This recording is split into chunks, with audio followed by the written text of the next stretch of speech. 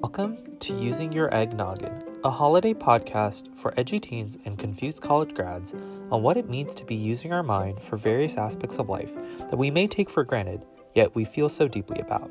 My name is Saran, and along with my co-hosts Ashwin, Maddie, and Eugenia, we'll be discussing a lot of topics. But first off, what it is that our brain is going through when we're processing emotions and our reactions to them. We'll be thinking about our feelings, we'll be talking about how we react to those feelings, and most importantly, we'll be talking about how we're doing all of that in the midst of COVID-19 and a very complicated holiday season. We hope you stick around as you join us.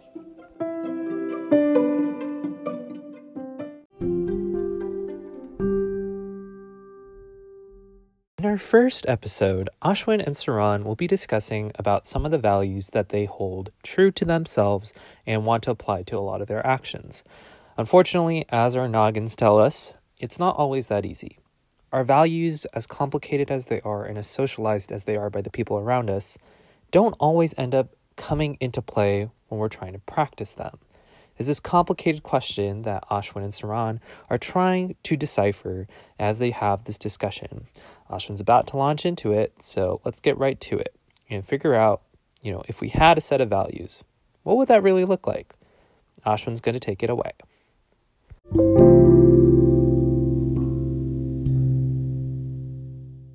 To rank order them. Like, if you just wanted a short list, like these are the only values you're gonna like Sure. be forced to have, like what would they be? That's a really interesting question.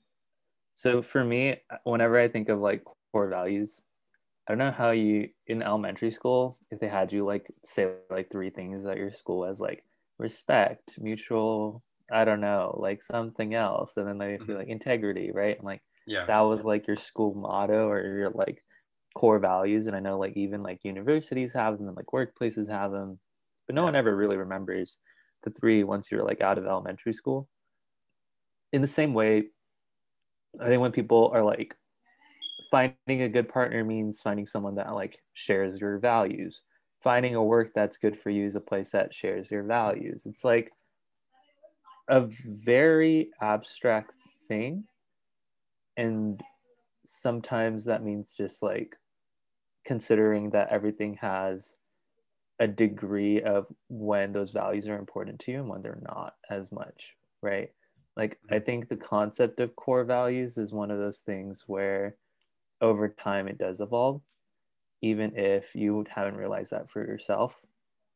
That being said, I do think like some values are just so socialized where it's like integrally like part of your life to like some capacity, right? Like you're always going to be like the value of empathy or, the value of, I don't know, responsibility for your own actions. Like that might have been something socialized very differently for, an empath. Maybe like they had people that they were around a lot and they were able to socialize and like feel for other people very early on versus like if you grew up as like an independent person, maybe you're an only child, maybe you learn to take responsibility for yourself more rather than, someone in a household with a ton of siblings or something like that. But I think at the end of the day, only we can tell ourselves like, this is what I think is most important. But actually putting that into practice is a lot harder. And so I think it's like you should evaluate and you should consider like what are that short list of values you care about. I think more importantly is like think about instances or actions where you've had to implement said value. And if you can live by, in some ways it sounds bad, like living by your past, but I think there are ways like living by the lessons you've learned in your life and seeing like which values you implemented or which values you forgot about and which values you want to have, like that's more meaningful because like at the end of the day, it's not just something that's a short list.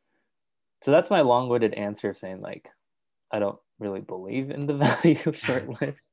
If I could, I guess, take a lot of lessons from before and put them together. One of the values I think I would preach maybe is self-reliance. I think it's really hard to, as like a person like myself, like I don't really like being by myself. Like I'm a social person, and like I don't know, like a lot of my work involves people, and like I don't really like traveling alone. I don't like doing a lot of things on my own. I don't like sitting with my own thoughts, except like journaling. Like, but I think at the end of the day, one of those things is just like no one else is going to be there besides yourself, for yourself at the end of it all. Um, it's just the way life is shittily structured, is like the way you have to go out in the world. And not saying like this is the only way to do it, but the way I think like in modern society, and like getting a job and like making your own life from whatever, and like not continuing, traditions, or not continuing like family legacies, or like whatever, like that used to be kind of more emphasized in the past, or maybe is more emphasized in some cultures still than it is in America. But I think like that kind of independent driven mindset means that you do have to be self-reliant, and like that's not a bad thing. um it just means like you need to know where your boundaries are in life, and like what you need to do versus what other people need to do, and like it doesn't always have to be the same thing. A second value I think is really critical though, is just the value of, like, I wouldn't say selflessness as much as I would say just like the value of not being self-centered, which almost seems counterintuitive to the first part. I think you need to be self-reliant, but I don't think you should be self-centered. And I think like the reason is that if we orient ourselves to just us as like people, and like not to the world around us, we don't see half of like what needs to be seen to like make informed decisions that needs to be made to, like, I would say, do something valuable in life, right? Like, I think that is such a critical value, because it's a value of like the world that you are on, and therefore you need to like give a damn about, because you can't just orient yourselves toward being yourself as a person. And that goes hand in hand with those other values of like, I think, empathy, and just like love and compassion, and like all those other things that you can feel for people. But it really relies on like not orienting the world towards yourself sometimes, and orienting it towards the people around you, or like places around you, or nature. So I would say like that's a second core value. If I could pick a third, just kind of abstractly, I would say my third value is forgiveness. And I mean this both in like every sense of the word. I think I'm a person who believes that people change, but I'm also a person that believes that like the only way to really get to peace is to actually forgive and to get there. And I think forgiveness in the sense of like not like an apologetic sense, but a reconciliatory sense is like completely different.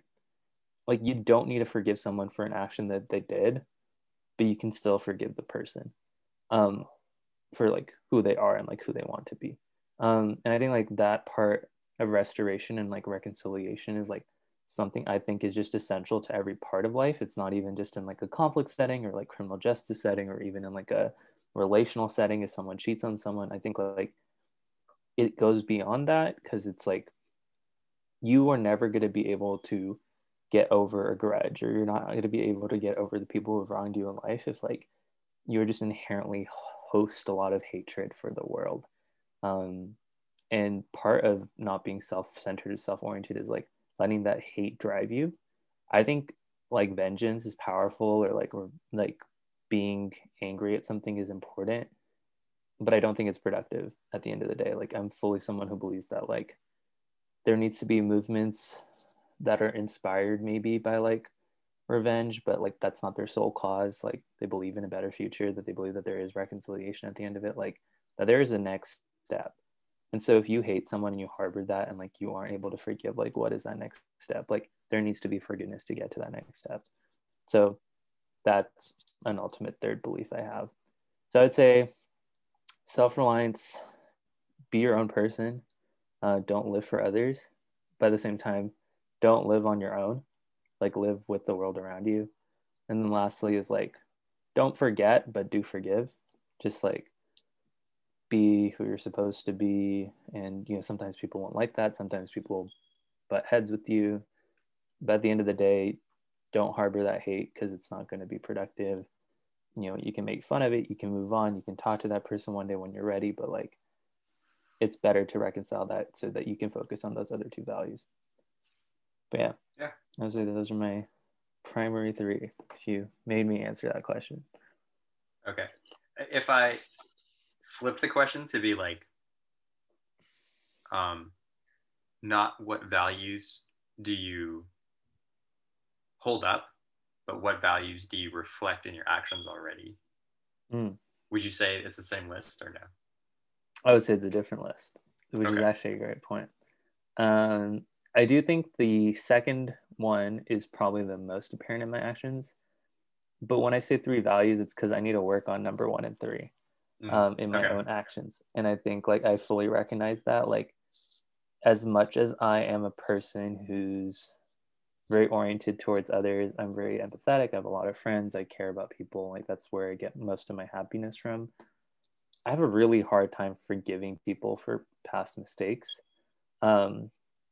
And I think part of it comes from the fact that I'm so deeply hurt by people, and like my feelings are very strong. But at the same time, I recognized over time that a lot of my inabilities to forgive people has also led me to making similar mistakes or making similar relationships just kind of toxic when they didn't need to be. And a lot of that comes from my inability to kind of get over this like mental barrier I've made myself. Like, I just will not forgive people for doing some things, and then like as soon as I see those patterns again, like it drives kind of a wedge between me and some other people. And I think like that's a dangerous pattern, because like once patterns are repeated, you're essentially creating a cataclysm of problems, right?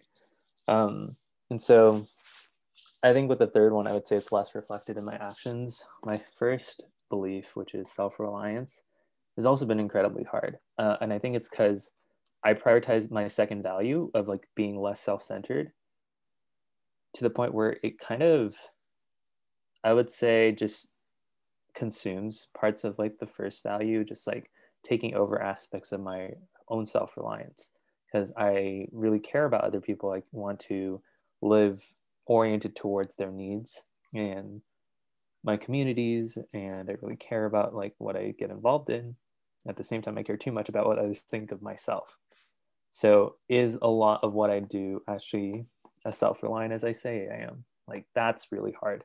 So I think for folks who are, you know, naturally empaths, or just like people who care a lot about other people, like people who do a lot of service work, people who are involved in like nonprofits, medicine, like, I don't know, a lot of those like service oriented professions like teaching, they talk a lot about burnout. It's like the most common, I guess, work related just aspect of a lot, not just saying to like service centered employment, but like especially in places where you're servicing a large group of people that you're not servicing yourself, or, you know, something else. That leads to a lot of burnout, because you're constantly focusing on what other people need and not what you as your person, like what you yourself needs. So I would say like that is definitely one of those things that I feel a lot. And I feel that kind of empathy fatigue, and like a lot of those just tensions with like, what is the individual need? What is, you know, my clients need? What do my community around me, like, what do they need? Like, that is all kind of never, I guess, in a seeming-less way. It's always very much in conflict or in conversation with each other. And sometimes it seems like one aspect is taking more over the other aspects as well, which makes it hard, which is why having that first value of self-reliance is something I'm trying to prioritize. But it comes into conflict a lot with that second value of being less self-oriented. Yeah. Gotcha. But yeah, what do you think is I guess your three values, if you originally were gonna stick with the question, and then what were your three, I guess, more realistic or more based on your experience, or are they the same for you? So if it isn't already clear, I really love the word pragmatic. But the idea is like, I've picked the values that I have because they've worked for me. So I'm picking them. I pick them based on what's worked, and then I set them as ideals. So they're the same list. And then also just a little bit of idealism. So I think the first one would be loyalty. it's strange because it doesn't. You could see someone hyper rational being like, "Oh, loyalty is just like, like tribe mentality, right?" Yeah. But I see it as like know where you came from, right? Like know yourself, but like know yourself in your place. So like recognize who's helped you to get to where you are, and like reciprocate that. So I think I try to make it a point that if people ask for my help, then I will try to give it to them. Got it. I think there's also like an interesting distinction here between like friendship and family loyalty, because like family's just like they're who you're with. Like it's default in that sense. Like yeah, it's default. Like the default setting is if I know you, then like I will extend like some amount of loyalty going both ways. So if like you want something from me and you've helped me, then very reciprocal. Yeah. And then the closer you are, like the more like I'd be willing to drop for you. So I think that's like a top one probably. Is there a reason it's your top one, you think? I guess we can discuss that after you discuss your others, but no, yeah. I think it's just a good one to have at the top. Like it would be, as in it's a priority, Right. I wouldn't want to put anything above that because that's what it should be at the top. Just like the aspect of like being there for the people who need you most in life. Or because it's like if loyalty is not your first, then that means like you care about something more, right? So if it's like if it's between like you and then this other value that I have, it wouldn't quite work that way. I see. At least that's how I see it. So that's why I put it at the top. The second one, I'd say perspective. Like I've kind of given up on the idea of anything being like true, capital T true, or capital F false. And so I just see it more as people have different perspectives on how things go. And I think that's... What do you call this encompassing value again? Oh, perspective. Just perspective. Got it. Perspective. So I see it as like other people have interesting ways of looking at the world. They could just be purely intellectually stimulating, or it could be like useful because they've seen something that I haven't. So I try to imagine like there's an entire world of ideas and views and ways of being or living that I could draw upon. Absolutely. And like reserve the, like I'll always say like I don't know, like I could be doing better. Like you might have something that I just haven't seen yet, and I will consider it. And then if I like it or I think it's useful, then it'll be a part of me. And it's not like I don't have to do anything about it, right? Like it's like that's not for me. Yeah. But the value is like don't ever feel like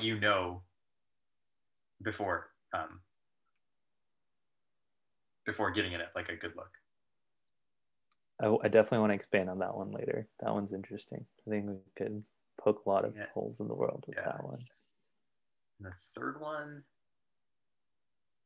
I'm trying to decide between two. Either. Hey, feel free to say both. Don't think three is yeah. Okay, so if I had to prioritize, I might say the third one would be like calm. Like I think as a value, it's just good to be even keeled, like cool as a cucumber. It just helps to be in a stable place when you're looking at the world. And that also plays into like a lot of philosophies where, even when things are going well, you should try to maintain your current level. Like if things are going poorly, people feel attached to those things. They feel sad. And if things are going well, then they feel happy. So in the worst case, you're like in this weird oscillatory mood where like you're just tracking how random events that you have no control over are going, right? Yeah. So there's like a couple, there's a really good quote by Marcus Aurelius on this. That just really resonated with me. Let me see. So the quote just starts like this: "To be like the rock that the waves keep crashing over. It stands unmoved, and the raging of the sea is still around it. That's right. Yeah, I'm familiar with the quote. It's just the ability to kind of like, amidst all the stress and all like the immediate tension, like even like if you think about like athletes and stuff, like the amount of calm and cool that you need to have to like perform well is something that like we don't practice in our own lives when we're like thinking about how to approach some terrifying tasks too, and like it comes up every day. So yeah, it's a great one. And then maybe the last one would be courtesy. I think this is just like a general thing. I just like courtesy. Okay. I just like being like, it just seems like a thing that you should try to extend to people. Like etiquette can be kind of like fussy and, you know, elitist. Like, you know, like I'm not talking about like Victorian England, like, oh, you know, forks and knives on the dining table and stuff like that. But just like, because okay, I don't actually like the word respect. I don't know, something about it doesn't like resonate with me. I just don't buy into it. But courtesy does. But courtesy, yeah. Like I'll give courtesy. Like you don't have my. I'm not gonna give you my respect. That makes it seem like I'm looking up to you somehow. Like you need to earn my respect, but I will give you courtesy for free. Got it. Because on the flip side, I'm thinking about that, and I'm like, wouldn't it be kind of rude to not respect like respect all genders, respect all sexualities, respect like, you know, like when we say like respect all kinds, like that's kind of like something. I think like wouldn't courtesy kind of be a little like that's not like deep enough? Or would you say like you do respect all those things and courtesy is just more like how you interact with like interpersonal relations usually, rather than like thematic things? So I think the complexity here is in how should we distinguish individuals from groups? Right. So for example, so the problem with this stereotype, right, is that you're applying a statement that should work to just an individual, and then you just cast it over the group, right? So we don't like them because it's very presumptuous, right? Right. So I feel like respect kind of it's like that in reverse. Like just because you're a like I'm not going to presume to know anything about you until I meet you. That's right. So you don't just get my respect because I don't know what kind of person you are. Oh, sorry, I think I lagged out there. No. Okay, yeah. So then like when I meet you, I don't feel like it would be productive or useful for me to like just, you know. Sure. It's like benefit of the doubt, right? You just assume that people are cooperative until they show otherwise. And so courtesy has nothing to do with like who you are. Like that's just something I would give independent of who you are. And then if I like find out about you, if I think you're cool, if I think there's, you know, then you get respect. Got it. It's kudos to you for kind of figuring out what like I guess the scaffolding upward is there in that case is if it is upward, but I guess like respect is something to be earned at the end of the day. And then I'll just quickly toss in bravery, but that's my list. All right. Well, I like your list. I think my question, I guess, to follow up with your list is what do you do when your values come into conflict? Because I think some of them you totally could. Like, I think you have this thing about loyalty, you know, standing up for your friends or whatever. Mm-hmm. But what do you do if like, I don't know, if like, what if that second or like even that fourth value, like what if your friend is just not a courteous person? Like what if they're just kind of an asshole? Do you still stand up for your friend? Like what is a situation where you've had to do that or where your loyalty has been tested? That's a good question. I'm going to go on a bit of a tangent here. Okay. So moral questions are really interesting to me because I'm convinced that most of the time you're not people, or at least for me, and I'm just going to assume that this works for other people too. You're not actually thinking about moral questions. Like when you go to Starbucks and you buy a coffee, right? Right. There are all sorts of moral questions that could be asked at that time. Right. where's your coffee from? Yeah, where's it from? Like, how did it get here? Blah, blah, blah, right? And so some people will ask the question like, oh, where did this milk come from? Or, they might ask the question and then sure. Make decisions based on that, right? Right. But most of the time, I don't think you're engaging your moral brain, right? Like, if you're just walking down the street, sure, just in sorts of all sorts of everyday situations, right? Like, you're just tuned out of it. So your morals are mostly intuitions, I think. Mm-hmm. You're just kind of making these snap judgments most of the time. And so when a situation presents itself that's difficult, then you engage like your system 2 brain, I think Daniel Kahneman calls it, where you're like actually going to try to figure out how to resolve the issue here. Got it. But there's this guy named Jonathan Haidt. He's like a psychologist, philosopher, and his like PhD thesis was about trying to get people to pin down the exact reasons why they feel something is moral or immoral. And it turns out, like, according to his research, people basically just they just have an intuitive reason why they think something is right or wrong, but they can't point out exactly what the reasons are. So if you give them a situation where you start to like filter out the reasons why something might seem immoral, then they just can't really point out to you why they don't like that situation. Absolutely. So it seems to me that, like, yeah, there are situations in which my values could conflict. They haven't shown up so far, so I haven't thought about it too much. Nice. If they did show up, I'd be kind of hypocritical if I gave like like ways to resolve them. Sure. It would be interesting to think about hypothetical situations, and maybe if I consider them now, I would go into them with that mindset. To take the example that you gave about like a friend who's not courteous, I might wonder like, oh, is this really someone who I want to have as a friend? Or the question could be like, does my value of courtesy need to extend to that person? Like, if they're not courteous, is that that's their choice, right? Like, right. Like, do I need all the people around me to reflect my values? So I'd probably say, I'd just think about how that person makes me feel, and then how I think they're making people around them feel. And if they seem to be like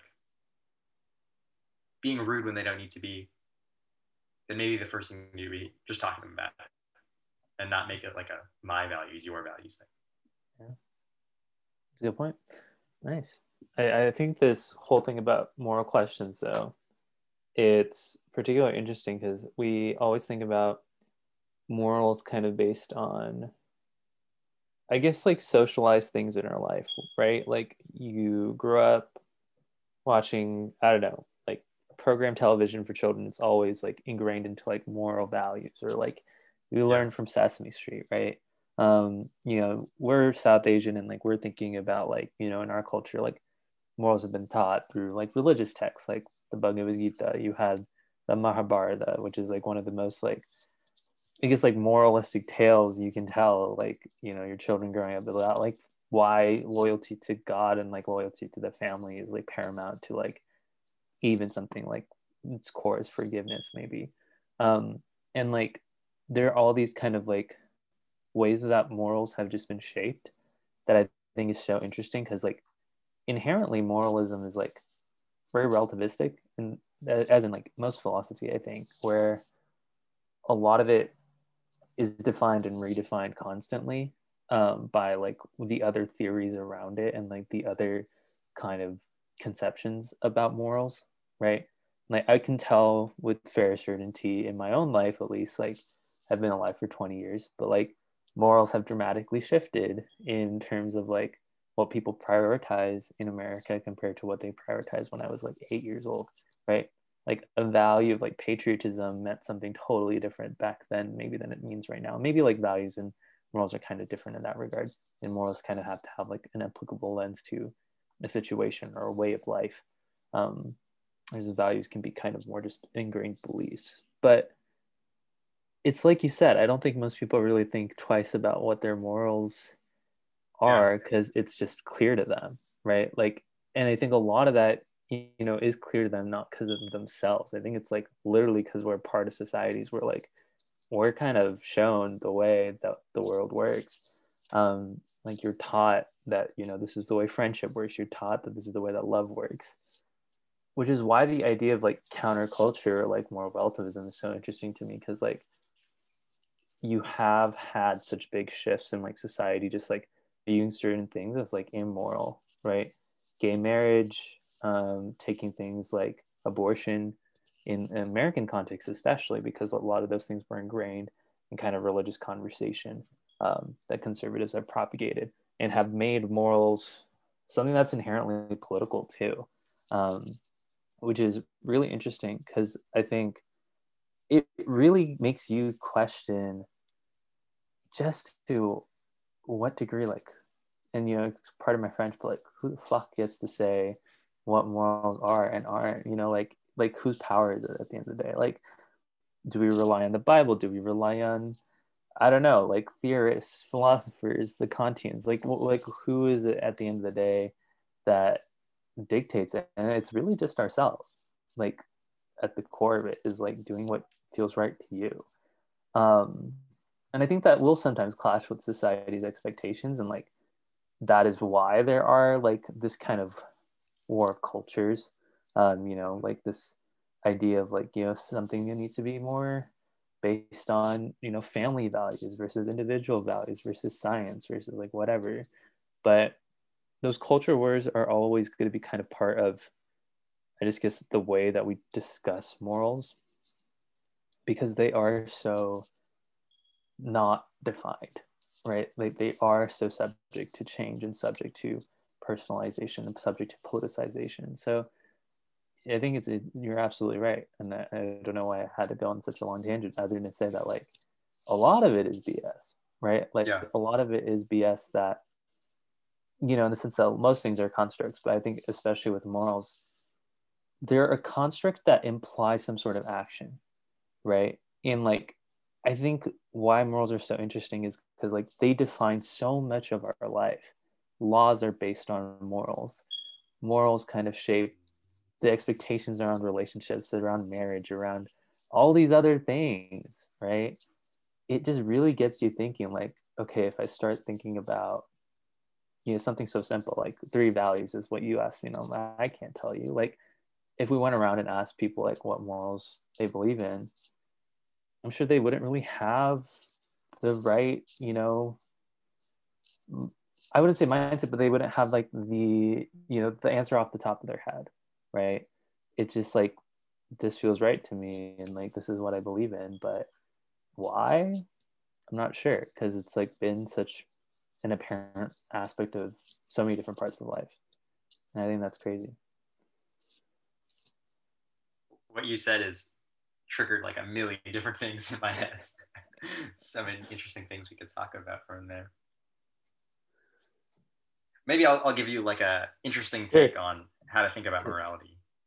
Please do. So, I think we've discussed quite a few topics so far, but this one's definitely very intriguing. Yeah.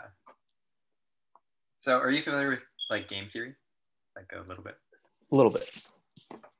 Yeah, so the idea is you just think about players in a game and there's some scores they can build up. You can call them utility, and you just want to maximize your utility. And the interesting thing is, how do you play your game when other people are involved, right? The first thing I wanted to say is I don't actually think laws and morals are, I think they're totally like not correlated. So you can have laws that are moral, laws that are immoral.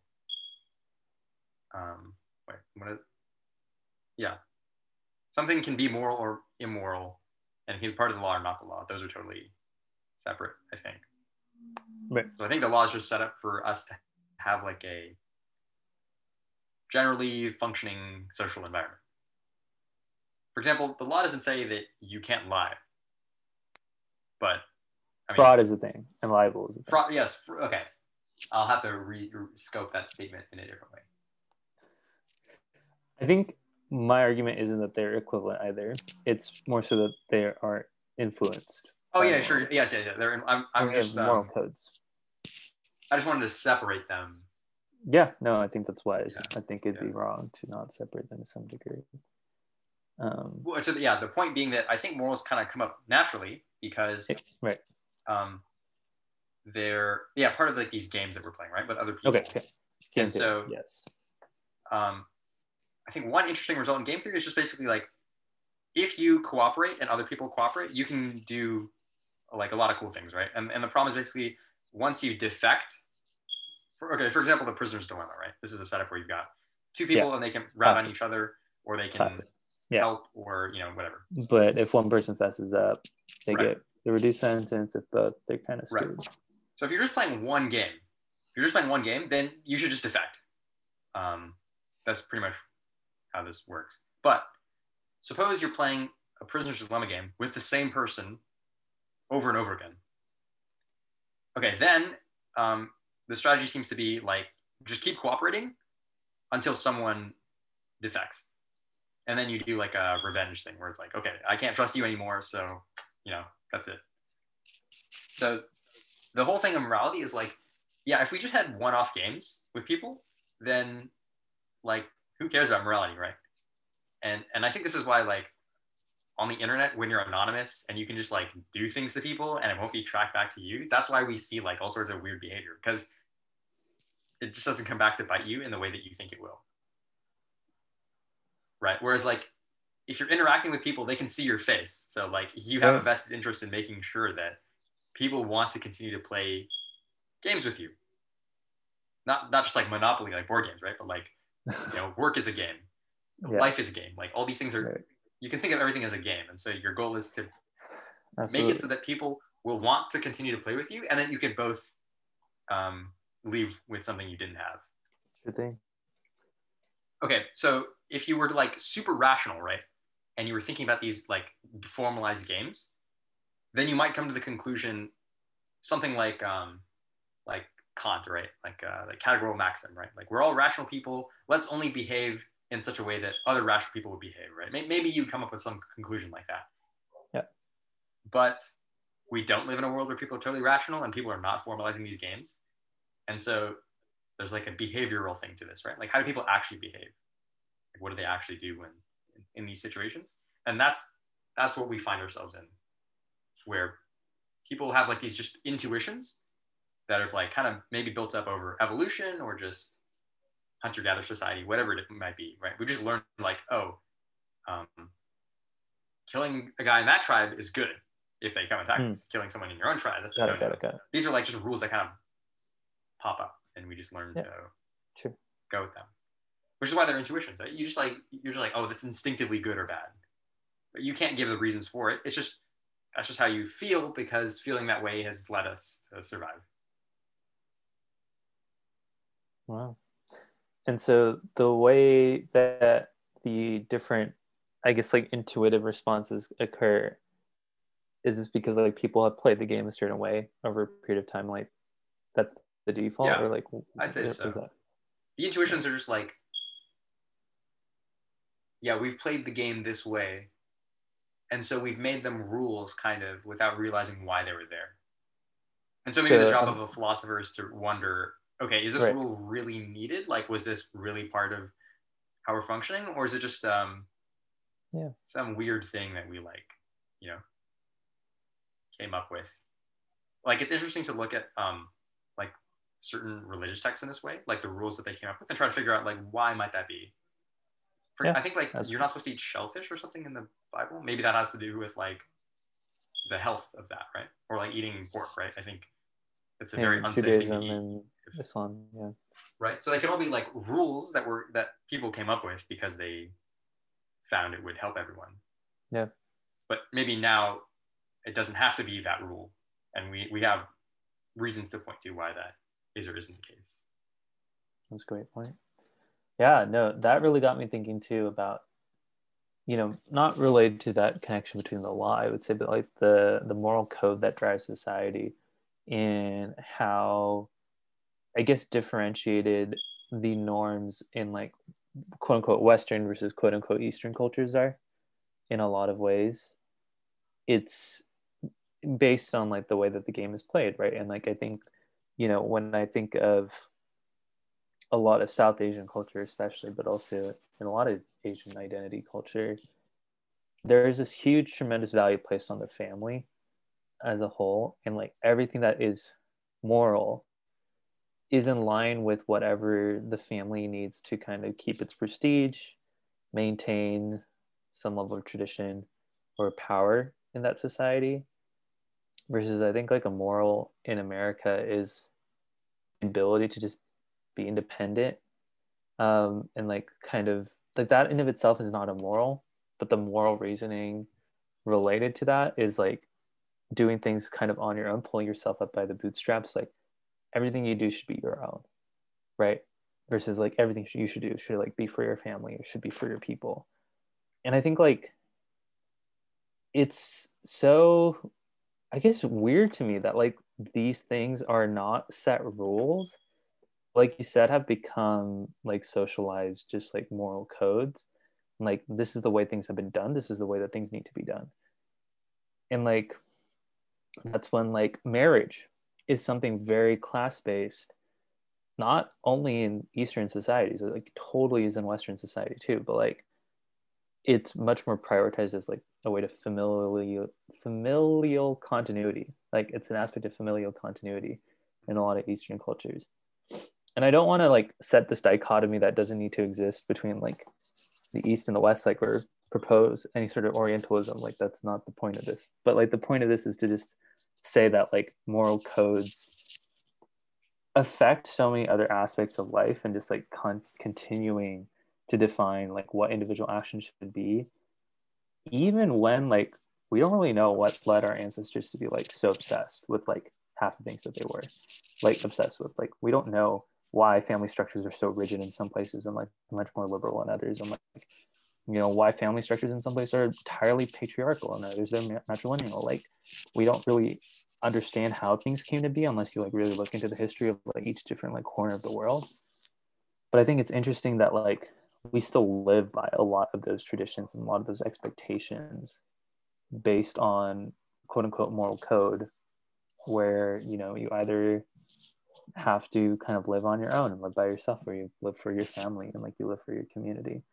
But a lot of that's just based on some like abstract value of like, this is the most important thing, this is the moral that should be most important, and like the paramount ones dictate the paramount purpose of your life in some ways, which is kind of crazy to think about.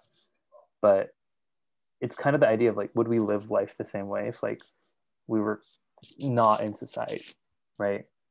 Like would you have a very different moral code if you weren't indoctrinated in the way that you are? I mean, it's a rhetorical question because I don't think there really isn't ever an answer, but it's like one of the situations where like the desert island theory, like the whole Lord of the Flies situation, like morals are thrown out the fucking window because like what it comes down to like survival in that situation particularly. But it's like how much of that is actually just because like they have the power to reshape society and they have the power to redefine an entirely different code based on whatever they find is going to keep them alive and give them whatever is heightened advanced power that they want, but isn't ingrained in just some of the basic don't kill, don't harm ethics of society. I think that's what ethics is, like one of those, just like you can spend years just digging into different philosophers and like never getting an answer. It's like the core of it is just indecisiveness. So I want to talk about a book, and you can tell me what you think about just the thesis. So it's called The Moral Landscape. It's by Sam Harris, this like philosopher, neuroscientist guy. And the thesis is that you can ground morality in science and make it objective. That's just want to get your take on that. You can ground morality in science and make it objective, yeah. And then I can explain how like the argument, but I just want to see like what that. Like, are you skeptical? Are you like? As a historian, I'm definitely skeptical. As someone whose job it is to be like there are 10 multiple factors that complicate any other given causation theory in the world is my job. Like nothing is inherently as simple as we make it or linear or as, you know, positivist as we claim. But I think moralism is like one of those things where I totally want there to be some sort of objective, like this is moral, this is not. Like I think we all are kind of desiring for that, because like what do you pass on to your kids? Like what do you tell, you know, generations after you? Like what is important to learn? Like what is that, you know, intergenerational knowledge that needs to be passed on that isn't some awful moral that actually is harmful to keep in mind? Like, you know, why is like the Pope having to go back on things that they've said for years? Like what are the moral codes that don't make sense anymore? And what are the ones that are objectively the ones that do make the most sense? Like valuing human life in all forms. Like I feel like that should be objective. But like I don't know to what degree there can be science around it. Like that seems pretty sus to me. Okay, so the argument goes, I'll have to do this as argument by analogy, which isn't great, but sure. I think it'll get the rhetorical point across. So let's take something like health, right? It's hard to say exactly what makes up health. It's like this category that includes a lot of different things. And so people will obviously disagree on what makes for a healthy person, right? But let's just imagine the Platonic ideals of health, and maybe the other extreme, right? Okay, let's say everything on this planet is just dead. And if it's not dead, then it's like on its way to die. Uh-huh. Okay, so like, this is like just the situation. Yeah, yeah. Got it. Okay, so like, yeah, just like everything is like rotting, everything is like hungry, sick, starving, whatever. All the worst things you can think of, that's on one end. And then on the other end would be like some like rainforest where like every animal is like eating exactly how much it should, like the Lion King, you know, that scene where he's like, Mufasa's talking about like everything you can see, and like the zebras eat the grass, and then like we eat the zebras, and then whatever, right? Like maybe circle that is of life. The circle of life. So like those are the two ends, right? So then you can say at least some actions will point in a tendency to go one way or the other. Like let's say, what would an example be? Oh, okay, if you like drop the nuclear bomb, right? Like obviously that has a tendency to hit you towards the end of like everything dying. Sure. So in a similar, like, so, okay, so that at least gets you some sense of which way to go. So the reason it's called the moral landscape is you imagine like a literal landscape where the height is like how close you are to that Platonic ideal. Got it. And so certain actions will orient you in a certain direction. And your idea, the idea would be like you try to follow the hills and valleys so that you try to get to some place that's kind of high up. So the analogy would be, okay, well-being is maybe the center for morality. Like, it's hard to say exactly what makes it well-being, but we could say something like, if everybody were cooperating and everyone felt like they had a meaning in life and was healthy and lived a long age, that would be the good ideal, the good. And on the other end would be like, everyone's just fighting all the time. Chaos. No one has any food. Right. So you could set a similar structure up and then say some actions will tend us towards one way and the other. There's also a landscape. There might be questions about like which exact step we should take, but it's something that we could chart out, right? We could try to figure out which actions have a tendency to produce which effects. And so then you could have a moral scientist, like someone whose job is to try to see like, do people enjoy life more? Do they cooperate more when certain things are set up? And so not everybody gets to make a statement about morality. They have to back it up with some evidence that says, okay, if we behave like this, then blah happens.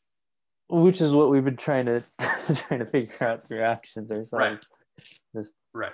Yeah. It's an interesting theory. My personal thing is like, you have to get someone to hook on to this idea of well-being as being the center of morality. That's the hard part, I think. But once you get someone to buy that, then the rest kind of logically follows. Like, okay, if you do care about well-being, then you'd have to imagine there's some spectrum that you could at least place, and then there would be some general landscape you could traverse. Yeah. Yeah. Wow. Thank you for sharing that. I didn't know that was like a theory. And I think my reaction to that is, I think that there can be ways to, I guess, specialize or focus on morality as an issue. And like theorists have done it for God knows how long. But we always emphasize heroism to the point where I don't think well-being is really the center of a lot of people's mindsets. Mm-hmm. Mental health, one of the worst like crises society faces to this day.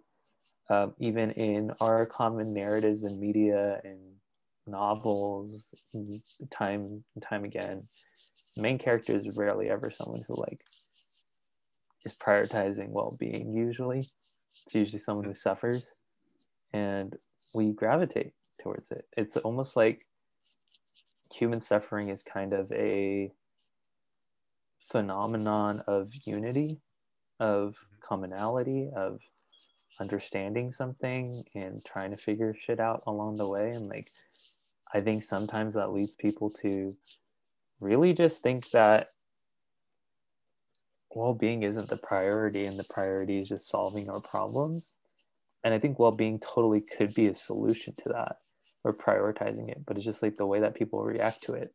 I don't think it's gone too well. I don't know like what your thoughts are on that, or like to what degree your skepticism around this idea of well-being as morality. But like, I think like people emphasize morality in the sense of like you said, being there for others in different capacities, but at points where we're all suffering already, and like there isn't this kind of like ideal state of well-being to kind of reach or establish that morality. Yeah.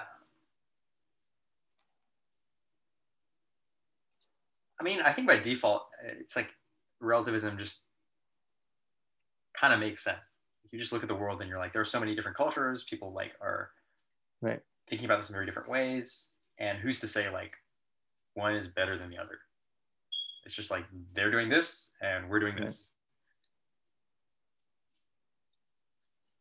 But if you did have some metric, right, then you could say like, this is better than that. And maybe the metric would be like, where would I like to live? So that's like kind of the more like goofy personal way of like, instead of like this well-being as an abstract thing, you would think like, oh, where would I want to live? And I guess the idea is like, maybe as a society, we can try to pick some certain values that we want to encourage, right? Absolutely. Like mental health. That's something that we like, seems to be on the trend of us making more and more strides toward visible. Absolutely. So we could try to choose some values like, hey, if we pointed this out and got people to look at it, then the long-term effect would be higher up on that moral landscape.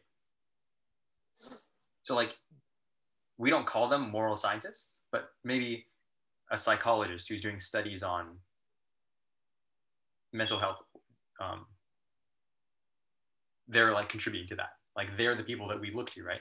You wouldn't just say like, I'm going to treat my kids however I want because I'm the parent, and however I do it is exactly the way that it can and should be done. Yeah. You would say something like, okay, it's up to me, but let me hear what this person who's looked into this has to say about the empirical effects of. Goes back to that value you have of perspective, that there's knowledge everywhere. Yeah. Yeah. So we'd like go to people who have something to tell us about. Mm-hmm. Like a political scientist might say like, oh, if we set up a government in this way, then we can get things to run smoothly in a way that would be beneficial to everyone. So like maybe if we take a real big step back, like all the people who are like studying things in the world, they're maybe giving us information that could be used on the path to building a better society. And and maybe this job doesn't exist yet, but we could have moral engineers who like take all this information that we know about what makes people tick and see if we can design societies that would promote whatever metric, however we define well-being to be. There we go. All right, moral engineers, values that we don't really know where we got them from, and lots to think about when it comes to this whole landscape of well-being. But that's our hour, Ashwin. So we did talk successfully for nice. an hour. It was fun. It was a good one. All right, I'm going to